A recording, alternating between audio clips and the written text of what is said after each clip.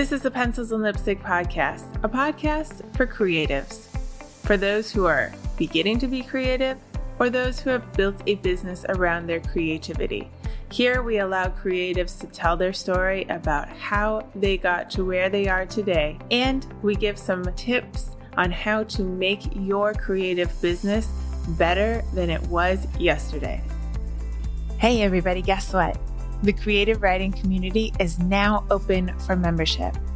I'm so excited about this community because it is going to be dedicated to writers writing their book, publishing their book, and launching their book, all while having a good time and growing in their craft. Writing is typically an all-alone art, but you don't have to be a lone wolf and do everything yourself. In fact, I highly recommend that you don't, just for your own sanity. In the creative writing community, we're going to have live writing sprints, author hangouts, expert Q&As. We're going to learn all about the things that it takes to be an author these days and generally support each other in the craft. It will be a place where you can share your knowledge and learn from others and find collaboration and accountability with people who are serious about growing as writers.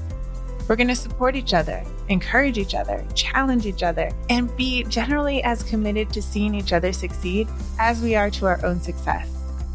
If you're interested in being part of such a group, head on over to katcaldwell.com and just click the pink button right at the header. My guest today is Katherine Hamilton. She has a novel out called Victoria's War, which talks about the Polish women who were kidnapped into Nazi slave labor camps during World War II. Katherine is of Polish descent, and we talk about that as well as how she did her research for this book, her journey of writing this book, and how freelance writing has been for her over the years.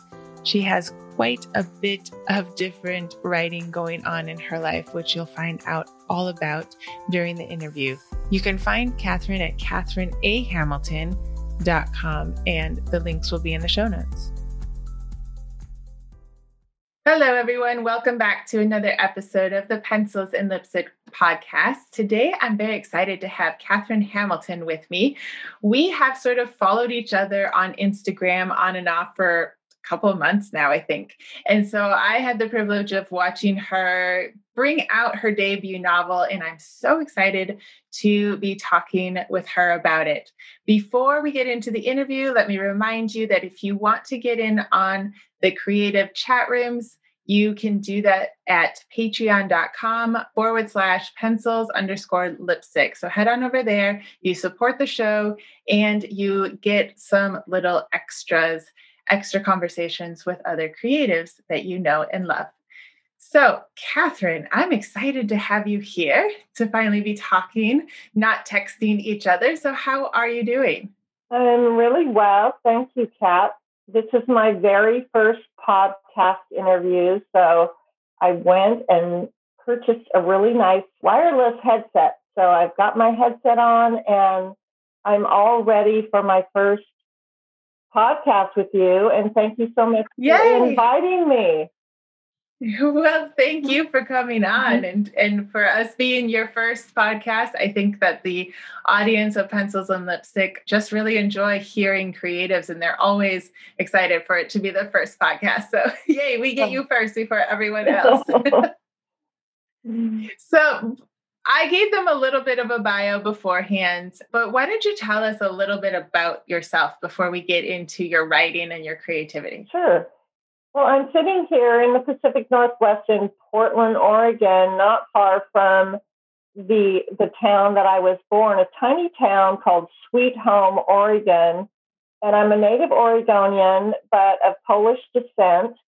And I moved to Portland after I finished high school. I went to college here at Lewis and Clark College, and I actually studied psychology. I got my master's degree in counseling psychology and was licensed as a therapist and had a private practice and also did some consulting at the VA hospital for about 12 years. And I started writing articles in my field, and that was my first taste of publishing works that I had done. And I just loved it. I fell in love with having publications and worked with a psychologist, and we published articles in periodicals and journals.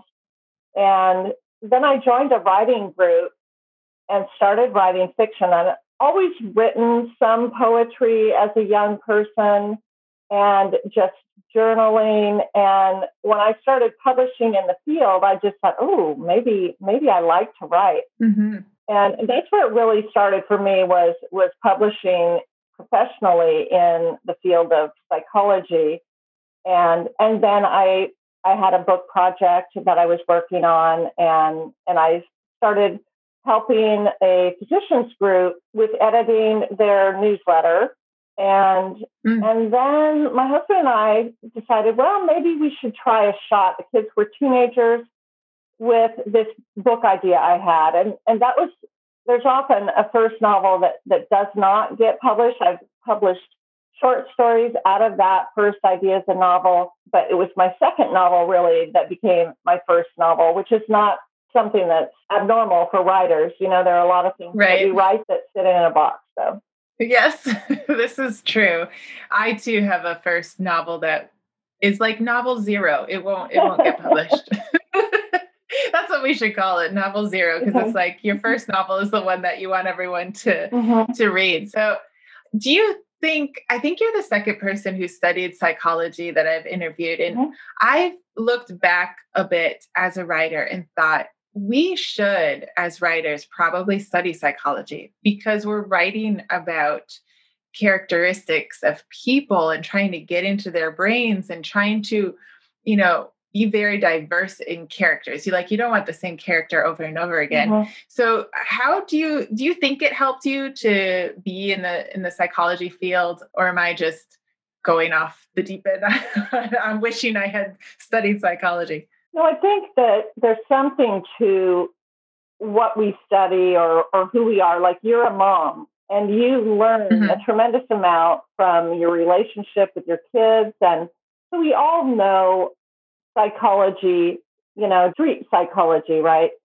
But I think for me, what my education did was, if I'm dealing with a character who has a trauma, let's say, and I have to be honest with myself, and how is a person really going to deal with this? How do people sometimes during trauma do something like what we would say dissociate? They'll pretend like what's happening is not really happening. Yes, that's a defense that my characters can use, because people do that. When you're in the midst of shock, let's say, you might not remember exactly what happened. Can my character use that in part of her personality? And the answer is yes. So I think it does give a layering for me that I can make it real. And I think that has helped. Yeah. I think it helps make people very human instead of like having your good character, because we always have the hero and the villain. Maybe they're not always as dynamic or cartoonish like Marvel, where it's obvious, but like the hero can't be super good.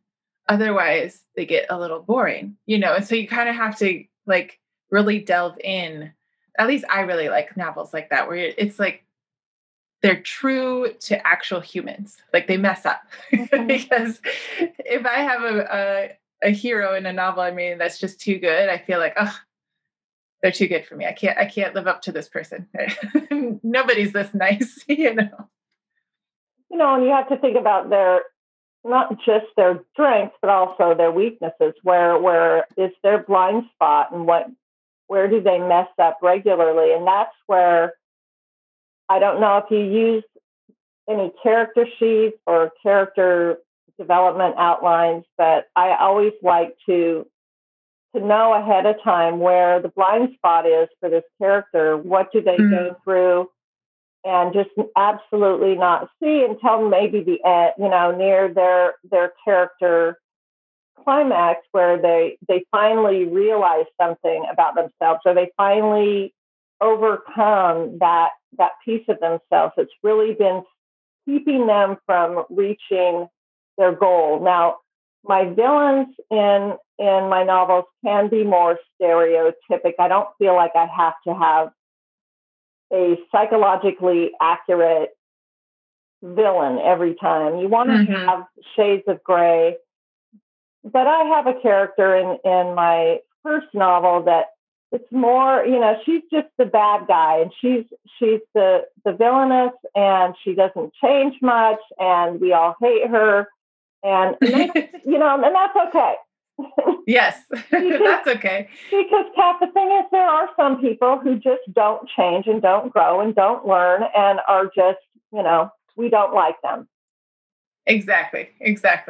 And unless it's going to be a 900-page novel, you really can't get into everybody's growth point. We're really more concerned about the hero's growth point. We're more concerned about what happened to them more than the villain. They can kind of fall off the page once we deal with them. So how was it to go into poetry? You mentioned that you wrote a little bit of poetry in school. Was that something that you found maybe more due to homework, or was it something that you sort of delved into personally as you were growing up? I think the poetry is that aspect of, and I don't know if you've ever written a poem, have you? Oh, way long ago, okay. But I didn't like it very much. Okay. I wasn't very good at it, I don't think. Okay. The kind of poem that I will write is more stream of consciousness. It's not, like rhyming poetry. And so for me, it was more part of, like, if I would have an experience, let's say, as a young person. And I remember one poem that I wrote either while or shortly after being in the room for unemployment. I had somehow, I can't even remember what early job it was. I was probably a mental health therapist or something, and the company closed down. So it was just such an intense experience for me to see all these people in this room filling out forms, people of every shape and size and color. So I think poetry comes out of, it's almost like a painting to me, or even cooking. It's just like this organic sort of happening. A poem to me, it comes to you, and it comes to whole and entire. You don't have to plot it. You don't have to think about beginning, middle, and end. It's just there. And so that to me is a more primitive and more visceral aspect of my creativity.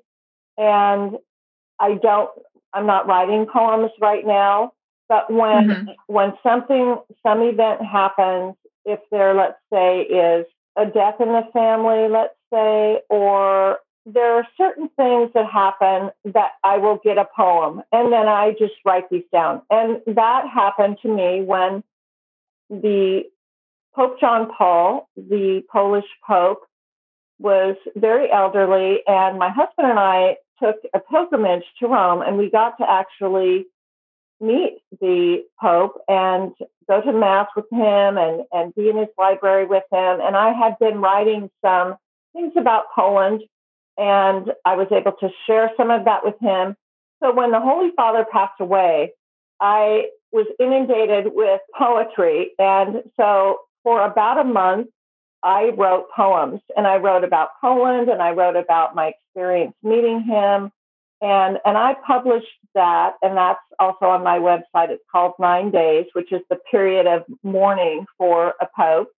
And so that's kind of my poetry self. It happens usually at a very intense moment, and I get the poems just take over, and I just write them down, and then it's done.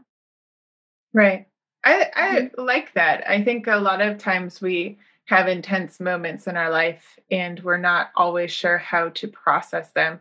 But it sounds like that would be a really nice way to process it and let the emotions come out. Whether or not they're ever shown to anyone, people can decide. But that seems like a much better way of dealing with the emotions than I think what a lot of us do these days, and we just ignore them and Mm-hmm. turn on Netflix. Mm-hmm. So Even I like that idea. even for how old are your kids? 13, 10, and Mm-hmm. 7. Yes, it's like with children. If something has happened and they just have whether it's intense joy or they're really perplexed by something or even the COVID, I just think it's a great exercise too. And it is more like journaling. My poetry is more like stream of consciousness. And if you let your 13-year-old just sit down and write a piece about something, if they're inclined to, that's the sort of thing that I think modern poetry is just writing about an experience. And it's so different from writing prose. And that's why I usually don't do them together. They're just like almost different parts of the brain, because a poem is not necessarily organized and it doesn't have the kind of structure that you really have to have, I feel, for a novel. And of course, literary fiction, you'll pick up some of the literary fiction that is fantastic, and it is more poetic and doesn't have the structure that I prefer to have when I read and when I write a novel. Right.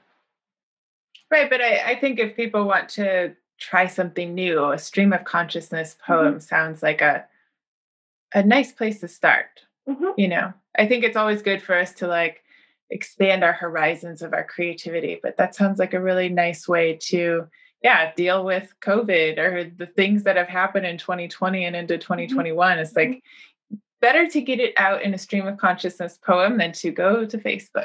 I usually tell people to go journal, but that's a good, either way, don't go to Facebook. Get your stream of consciousness out first. It'll help you organize your thoughts, maybe. Mm-hmm.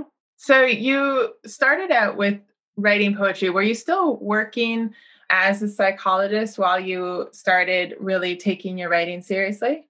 Besides the like publishing about psychology and things like that? I was still working, and I'm trying to remember what the other thing I did, Kat, was I started freelancing. And okay, what's a freelance writer? Well, I would get an idea for an article, let's say, that I wanted to publish that might have something to do with a novel topic, or it could have been my collection of poems. And the reason I started writing, so you start seeing that I throw a lot of plates up in the air. I might have a collection of poetry, then I'm working on a novel, and I'm also still working as a counselor, writing articles in my field. So, and that's just how I live. I write cooking articles as well. So, and why do I do all of these things? Well, I have lots of ideas, and still I'm trying to tell myself, Catherine, you don't have to do everything you think of. So I have an idea, right? Oh, I should write a cooking article, or oh, I should write an article for the Polish Journal about some World War II character. The reason I go ahead and let myself do a variety of things, like write a poem and try and publish them. So I really try and publish the things that I write. And I don't journal right now because it's very hard to publish a journal unless you're going to write a memoir. And the reason I do that is because I'm creating this platform. And I learned early on, when I was first starting to write outside of my field and I was thinking about maybe quitting my day job, was that as a writer of fiction, nobody really cares about how many articles I published in Psychology magazine. That doesn't count. That won't help. I mean, maybe a publisher will say, okay, well, she can write. But that doesn't help with fiction. And so I start creating a platform in which, if people are going to Google me or they're going to go on my website, they're going to see, wow, she knows what she's talking about when she writes historical fiction. during World War II, because look at these articles that she's published in various venues on the subject. And then they can also say, oh, but look at that. There's a cooking photograph. And I love to cook, and it is a hobby for me. And I love to cook every day, and I like to make it pretty. And that's part of the taking a photograph of your cooking. And then I thought, oh, I wonder if I could do more than just put it on Instagram. And that's when I started submitting my cooking articles. And so people can see something that entices them, and they go, oh, I love to cook too. And Catherine and I have this in common. So it's just, again, a poem is another way to invite people to look at something that they might like that is beyond the novel. So right. I don't know if that answered your question about, I was still working, and I was doing a lot of things, kind of preparing to move toward being an author and a writer of fiction. How do you do that and not just fall flat? So, yeah, I think that's a really good way to do it, because sometimes we tend to write a book or make our jewelry or whatever it is and not create the platform until the project is finished. And so I think that was really smart of you to think of how to build a platform and build like your reputation on the fact that you know what you're talking about, like World War II. Like, especially for me, I love reading novels set in World War II, but I have read so many nonfiction and then fiction on the subject that I can tell when a writer doesn't really know what they're talking about. They just sort of put people into a setting that they think will sort of help the story along. And I can't stand it. So I really dislike it when I'm like, that wouldn't happen at that time. Or they put on the ideas of feminism in 2020 into 1938 Germany, and it's just like, you can't, it's not the same thing. People weren't the same. They had different worries. They had different opportunities or lack thereof. So I really like how you thought that through, and you're thinking, no, I need to show that I do know what I'm talking about and that I have done my research on it. Anyway, I'm going to commend you for that. I think that's really awesome. So your book, Victoria's War, is set in Poland, correct? It's set in Poland and Germany, and it actually it opens in Poland right before the invasion of Poland, and then my characters are taken to Germany. So most of the novel occurs actually in Germany. Okay. So what connects you so much to your Polish heritage? Were your grandparents like first generation immigrants, or what is it that connects you to being Polish American? Well, my father was second generation Polish. My grandparents then were first generation. They came in like 1911 and 1907. And I always tell people that my Polish is terrible, Kat. I didn't speak Polish at home. It was not encouraged, and there were a lot of people who were, I don't know, didn't really want their people to be immigrants and speak their language back when I was growing up. And it's so different now. And so I didn't speak Polish when I was little, but I kind of learned to speak enough Polish to get by when I traveled. But I would tell them, I mean, I'm half Polish, but I would say, mój serce jest Polka. My heart is Polish. So I have there's 7 kids in my family, and 2 of us girls are really more interested in the Polish cooking and just the Polish identity. And so I don't know, did I get a bigger dose of the DNA from the Polish side? I feel like I do, but that's not based on science. And it's just based on, I loved my Polish grandparents. I loved my French grandparents as well. But I just had this attraction to the Polish language, to the Polish food. And I was a daddy's girl, and he was Polish, and we would sing Christmas carols in Polish. And we did not go to Poland as a family. We didn't travel much. So I think it was just something that my father emphasized, and I latched onto it. And I think that parents can, like my mother was not that interested in her cultural background, and my father was. Yeah, that definitely influences us. And I think as Americans, it's really interesting because we can have quite a few different areas to investigate, sort of depending on how long our families have been here. And it is interesting to see like how much it affects one member of the family more than the others. But I mean, it's kind of cool to feel connected to the Pope, Pope John Paul II, Mm-hmm. just because like, oh, my grandparents are Polish, I'm Polish. I just love that, like that feeling of connection to something bigger almost. Yes, and he's Polish, and therefore, he's my brother in, kind of a Polish sense. And the early in Poland, before historic time and prehistoric Poland, before Poland was a nation, there were the native Poles, and there were tribes, as there were in America, the American Indians. There were the Polish, you can call them the natives, the American natives, the Polish natives, and those native Polish natives. You can see if you go to Poland, you can see. I see people. Oh, there's that looks exactly like my grandmother.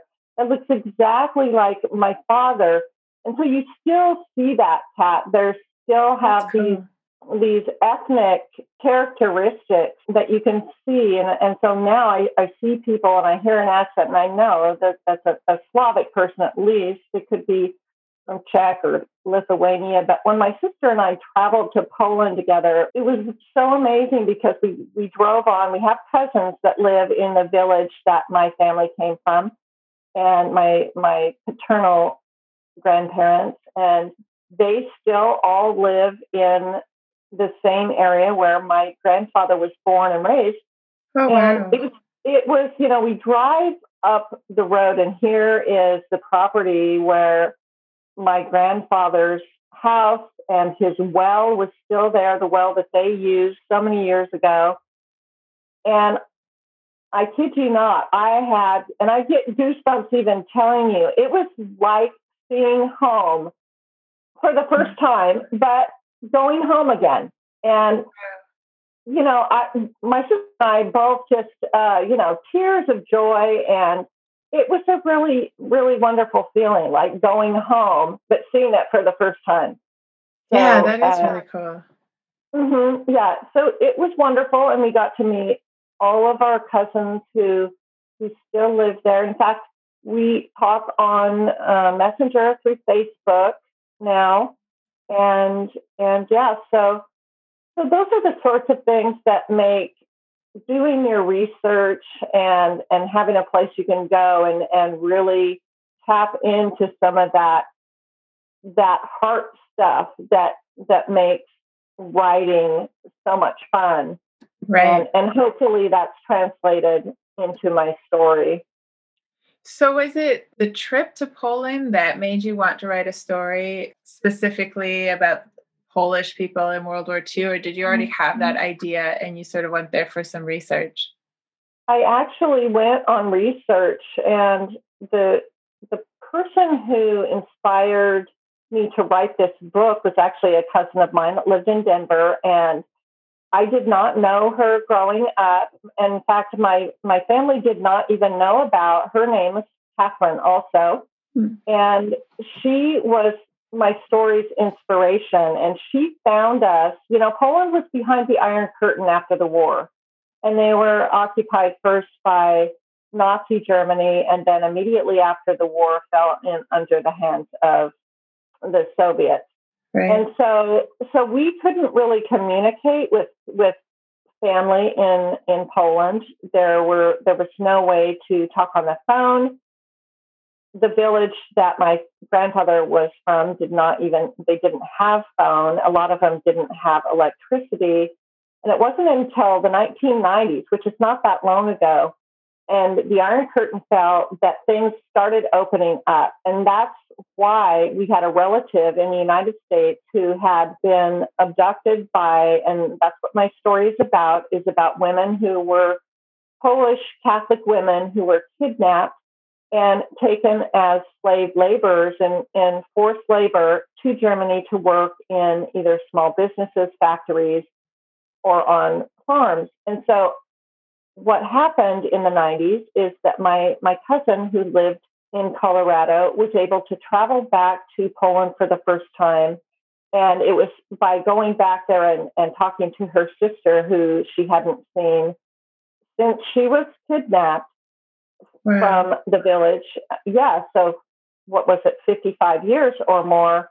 And that she said, well, we have relatives in the Northwest. Well, then she pieced together and found my aunt and my father, and she sent us this tape recording about her experience. And it was that tape recording about being kidnapped from this village I mentioned that my sister and I went back to in Poland.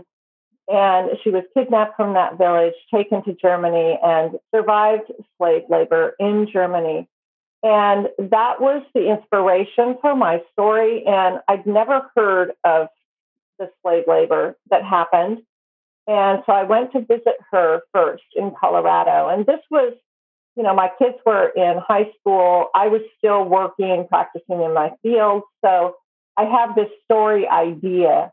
Mm-hmm. And that was when I was thinking, wonder if I could write this story. And she wanted me to write her story down, but I really had to do research on it. I couldn't write a book just about one person's experience. And that's when I went to Germany and I went to Poland and I interviewed primary sources. And that's when, Kat, I found out that 1.7 million Polish Catholics had been kidnapped and forced into slave labor. Wow. In Germany. And yeah, so the story, it mushroomed, and I did the research that I needed to do. And again, it was inspired by Catherine Gracek, who has passed away now, but the story is so much bigger than her story. So it took on German characters. I met some wonderful German people as well. And so that was why I went to Poland was for research. And it's just been a real, very enriching, difficult, but enriching experience for all of us, really. Mm-hmm. Yeah, that's amazing. I tell my kids all the time that the history that they have the time to learn in school is such a tiny fraction of actual history. We just don't have enough time in our school years to learn everything. And you have to break it down into bite-sized pieces. Here's the bad guys, here are the good guys. And yet it's so much more complicated than that. There are so many more people affected by what happened in World War II. I had no idea it was what you said, 1.4 million. That's a lot of people. It is, and that was just Polish people. There were also Russians and Czechs, and there were just a lot of people who, when the nation was occupied by, and that's why I say Nazi-occupied Europe, because when you look at the map, except for England, that entire continent was occupied by the Nazis, right? Not by Germans. And you have to be careful because, and that's why I say I met some wonderful German people, and they inspired me to have my real German characters who were not Nazis, but were in a nation that was basically occupied by a dictatorship. and it was all of Europe. Like I say, I mean, France and every little country, all the way to Italy, right? There were so many people that were affected by that occupation, and so it was fun to learn because it definitely was not in the history books. Especially the story about Eastern Europe, what really happened there once the war was over and things were locked down and the Soviets took over their parts of Germany and Poland. You just really didn't get the stories. And the interesting thing for me was that when Victoria's War was just about to come out, there was a flood of books that were coming out finally about the Poles who were forced to wear the letter P on their clothing. And I had again never heard about this letter P. And so now it's easy to document and you can Google search it. But when I first started doing my research, there was nothing. I mean, it was so hard. There were books, but I mean, I literally had to go to libraries and research military documents to get the volumes that I needed to read on the subject. But now it's out there. Wow. It's on your Google search. That's good. But 10 years ago, no, it wasn't. It was hard to find. Yeah. Yeah, I think it's strange for this new generation to think that not everything has always been at our fingertips. And there's probably still even more to unpack from World War II that we're not yet talking about, and so hopefully they will continue to come out. But there has been kind of a wave again of fiction set in World War II. What's your idea of why that is? It's just amazing, and that is so true that people just don't seem to tire of World War II fiction. And I'm not sure, there's something that maybe the music, that the old movies that might romanticize the idea of that, but it is the last World War that we went through, and military documents don't get released for 50 years. And so there are so many new ideas. And every year, while I was researching and writing Victoria's War, every year a small stack of World War II novels would come out. The stories that we all think about and know and love. I mean, I'm talking about Sarah Key, the zookeeper's wife, The Spy Who Loved, and now more recently, All the Light We Cannot See. And every time I think, oh, they're going to write my story. Oh, did they write my story? And these were all new stories. And the thing is, when you have a war, there are as many stories as there are people affected by that. True. And I think that's why we see the volumes of World War II novels, and people are still buying them, and people are still loving them. And if you find a story that's new, and that's why I latched onto this story, and everyone says, Catherine, you have to write this book. And so I did.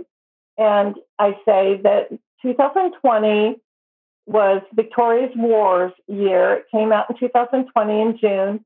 And the audiobook actually is going to come out in 2021. And I'm super excited about that. Yeah. And so I just think that there are enough stories out there that there are books are still coming out, and Victoria's War is one of those stories that hadn't been told. Right. Until now. Right. Do you think that you'll write another novel set in World War II? I will. In fact, I'm working on my next book right now, and hopefully I'll be able to do some travel for research once things open up. I feel you. But I'm working on one. Oh, that's wonderful. Because I do think you're right. There's something about that time that it feels like there's still something more to learn. Like we haven't yet learned everything that we could about that time. And I like how you mentioned that not every German were Nazis, and the German people, I have quite a few German friends, and just the sort of processing that they had to go through, sort of realizing that their country was responsible for, atrocities, and trying to sort out, who in their family was responsible for that and whether it mattered or not to them in their life. It's just an interesting thing. And I think that we can learn so much from fiction a lot of times because it makes things easier to swallow. Like even atrocities are easier to deal with when they're in fiction. And it helps us learn without maybe the finger being pointed, But if we do process it, I think that we can even put ourselves there and wonder, like, what character would I be and how would I respond to that? Like, isn't it's All the Light We Cannot See? That's the one where the two sisters, right? That's one that made me think, like, who would I be? What Mhm. is courage? All these little questions that in America in the last few decades, we haven't really had to ask ourselves that. What is courage? How does courage always is it seen? Like you can have quiet courage. Sarah's Key, too, it was one that affected me so much. Mhm. That was one that I had like dreams about. I'll put links for people down below, but your book, Victoria's War, it like you said, it doesn't just follow one character. So one of the characters is based off of the Catherine that you talked about, and then did Mhm. you make up 20-year-old Edda? Is she sort of a combination of people that you met in Germany, or is she completely made up? Edith Todd is a fictionalized character, and she was inspired by a particular woman that I interviewed, Barbara Benoder, who is a German woman that actually lives in here in Portland. That I had the honor of interviewing. That she was a little girl growing up in Germany, Hmm.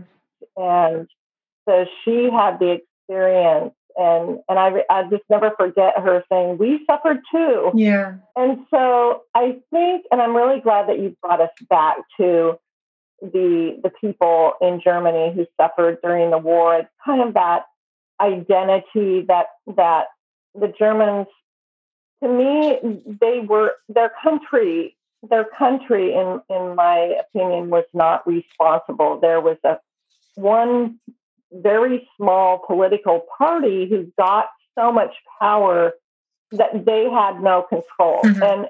And how can that happen? Well, it just does. Yeah. And and it did happen. There was an event, and so they have the German people maybe have this guilt about what happened, and it was a horrible time and a horrible, really one person based ideology that was then imposed an entire, not just one country, but an entire, continent. That's Mhm. why I say Europe was occupied by the Nazis, and they were a minority. Were they forced to join parties? Yes, they were. They were forced to buy guns, and you can look around your own neighborhood and see. I mean, we are all complying with our government asking us to wear face masks to protect us from the COVID. And we're doing that because people tend to do what they're asked to do to help other people. But when they're forced at gunpoint, and this is what happened in Nazi Europe, is that there were guns out on the streets and Mhm. people would obey. Right. And and so as an author, I feel that I have the responsibility to do the healing culturally that needs to be done. And did I succeed at that? I don't know, but I certainly really tried to make it clear that, for example, Etta, who is a deaf woman who is an artist, and so she's very unique and people love her. And she became an example of how the vulnerable in Germany were not able to defend themselves against what the Fuhrer forced upon them, either medically or otherwise. And so she became, and she's a completely fictional character that was so fun to write, Kat, because she was just this creative. She had a disability, but she was a courageous woman, and she befriends this Polish woman, and she doesn't believe in the slave labor. She wants to help, and so I was able to highlight what these German people did to help the Poles, and in that way do the healing that I think still needs to be done after this war so long ago. And I hope I did that. Right. But yes, there were bad guys, there were villains, but so that was Etta, and everybody loves Etta. So she's a wonderful character, and she was so fun to write. Well, I think she maybe embodies the idea that just one step against evil is good, and you can take one step and another step and another and help.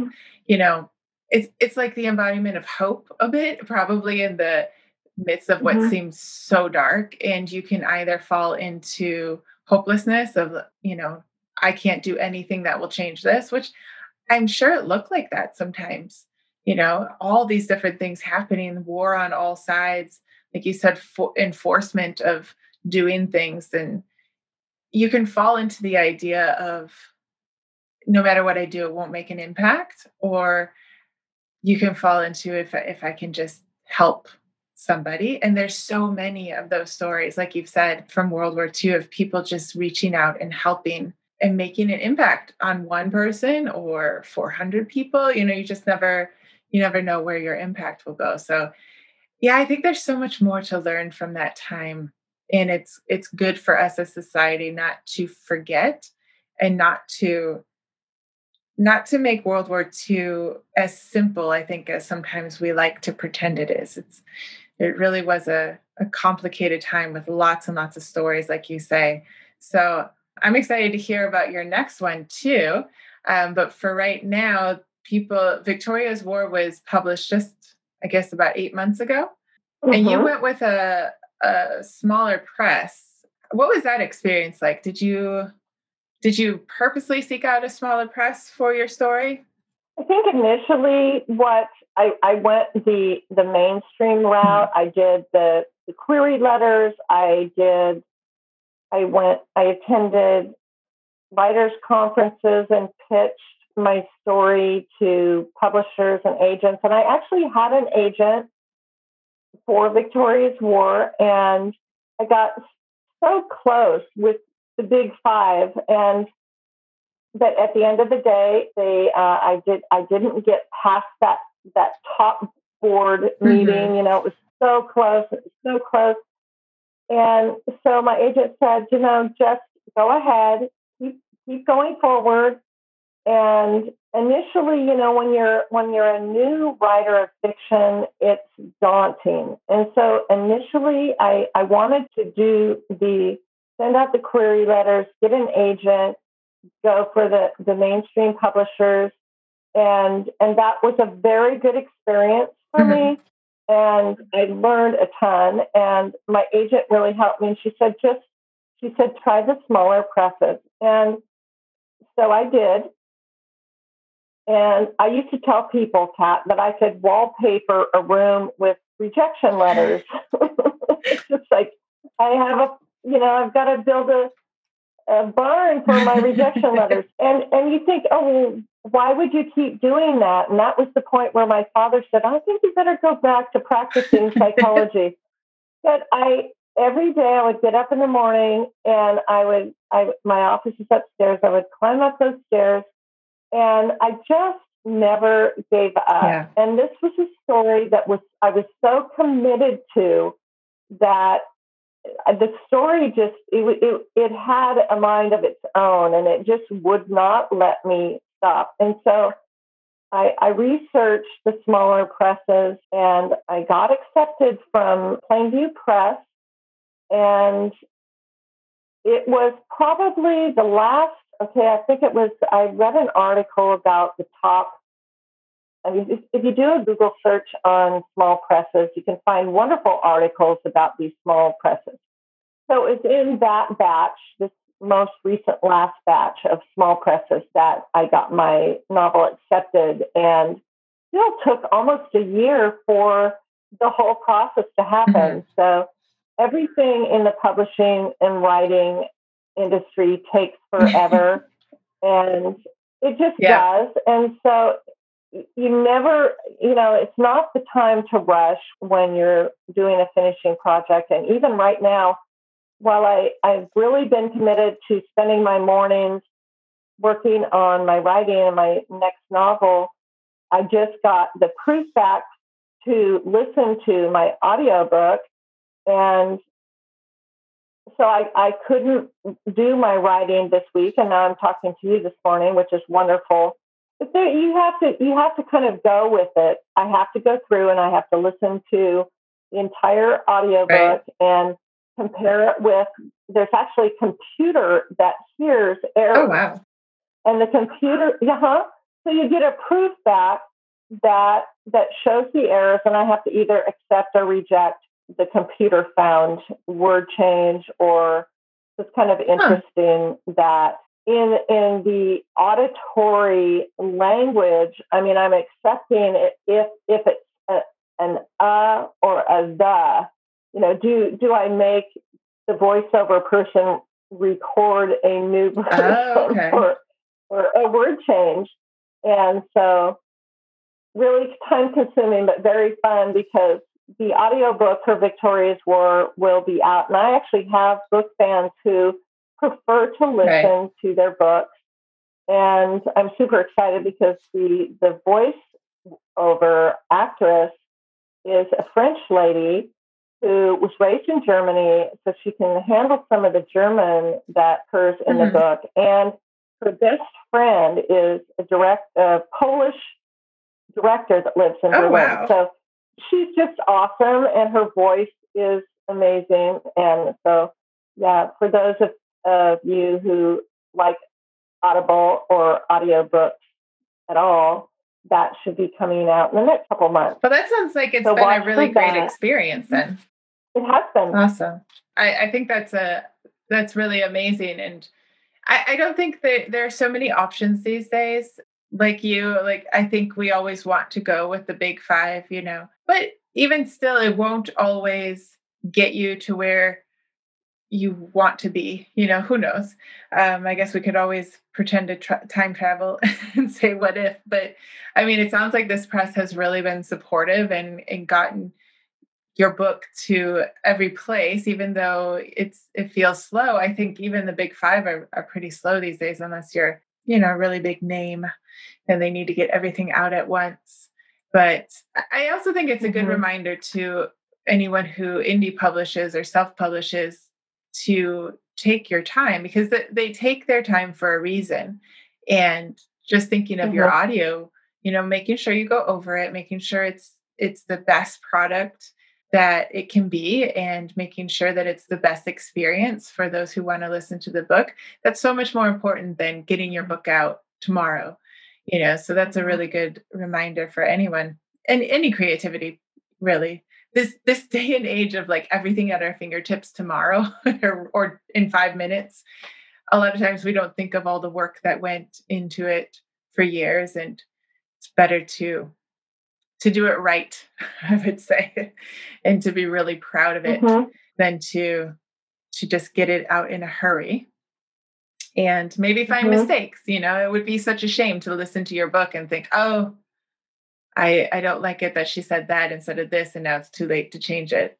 So definitely for people looking to publish, look into the different smaller presses, because that sounds like a great experience. Before we close, why don't you tell people where they can find you? They can find you in a lot of places, and I personally am going to find your Meatless Meals Friday meals. Good. because I need to get back to cooking.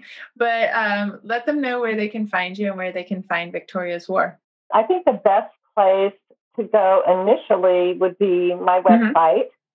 And that's my hub, and it's CatherineAHamilton.com, all one word. That's Catherine with a C, CatherineA. Don't forget the A, because there are a lot of Catherine Hamiltons out there. CatherineAHamilton.com. Perfect. And Hamilton, Hamil. We all know how to spell Hamilton. Yeah, right? They got a musical for you so that we all know how to spell it. And on my website, that's my hub. That's where everything about me you should be able to find. You can find links to purchase Victoria's War. You can find my recipes, all my articles, almost every article that I have written. If you go through, even my CV is on there, so you can even see the articles that I publish in my field. But you can buy my Kindle book on Victoria's War. You can actually even purchase my collection of poetry from my website. And also, if you'd like to join me on Instagram or Twitter or Facebook, the links are also there. So you just click those links and you can join me on Instagram and Facebook and Twitter. I also have LinkedIn and a number of other social medias, Pinterest. You can follow me. I have a lot of my cooking articles and recipes there. But the easiest is CatherineAHamilton.com, and then you can access all my social media just right from my hub there. Perfect. And I highly recommend you follow Catherine Hamilton on Instagram, because she always has interesting things there. That's where I found her. So I always recommend that. But yes, I'll put the links below. I've had such a good time talking to you about how you got Victoria's War put together and your story. So thank you so much for coming on the show. Thank you, Kat. It was really fun, and I look forward to seeing you on Instagram. Yes.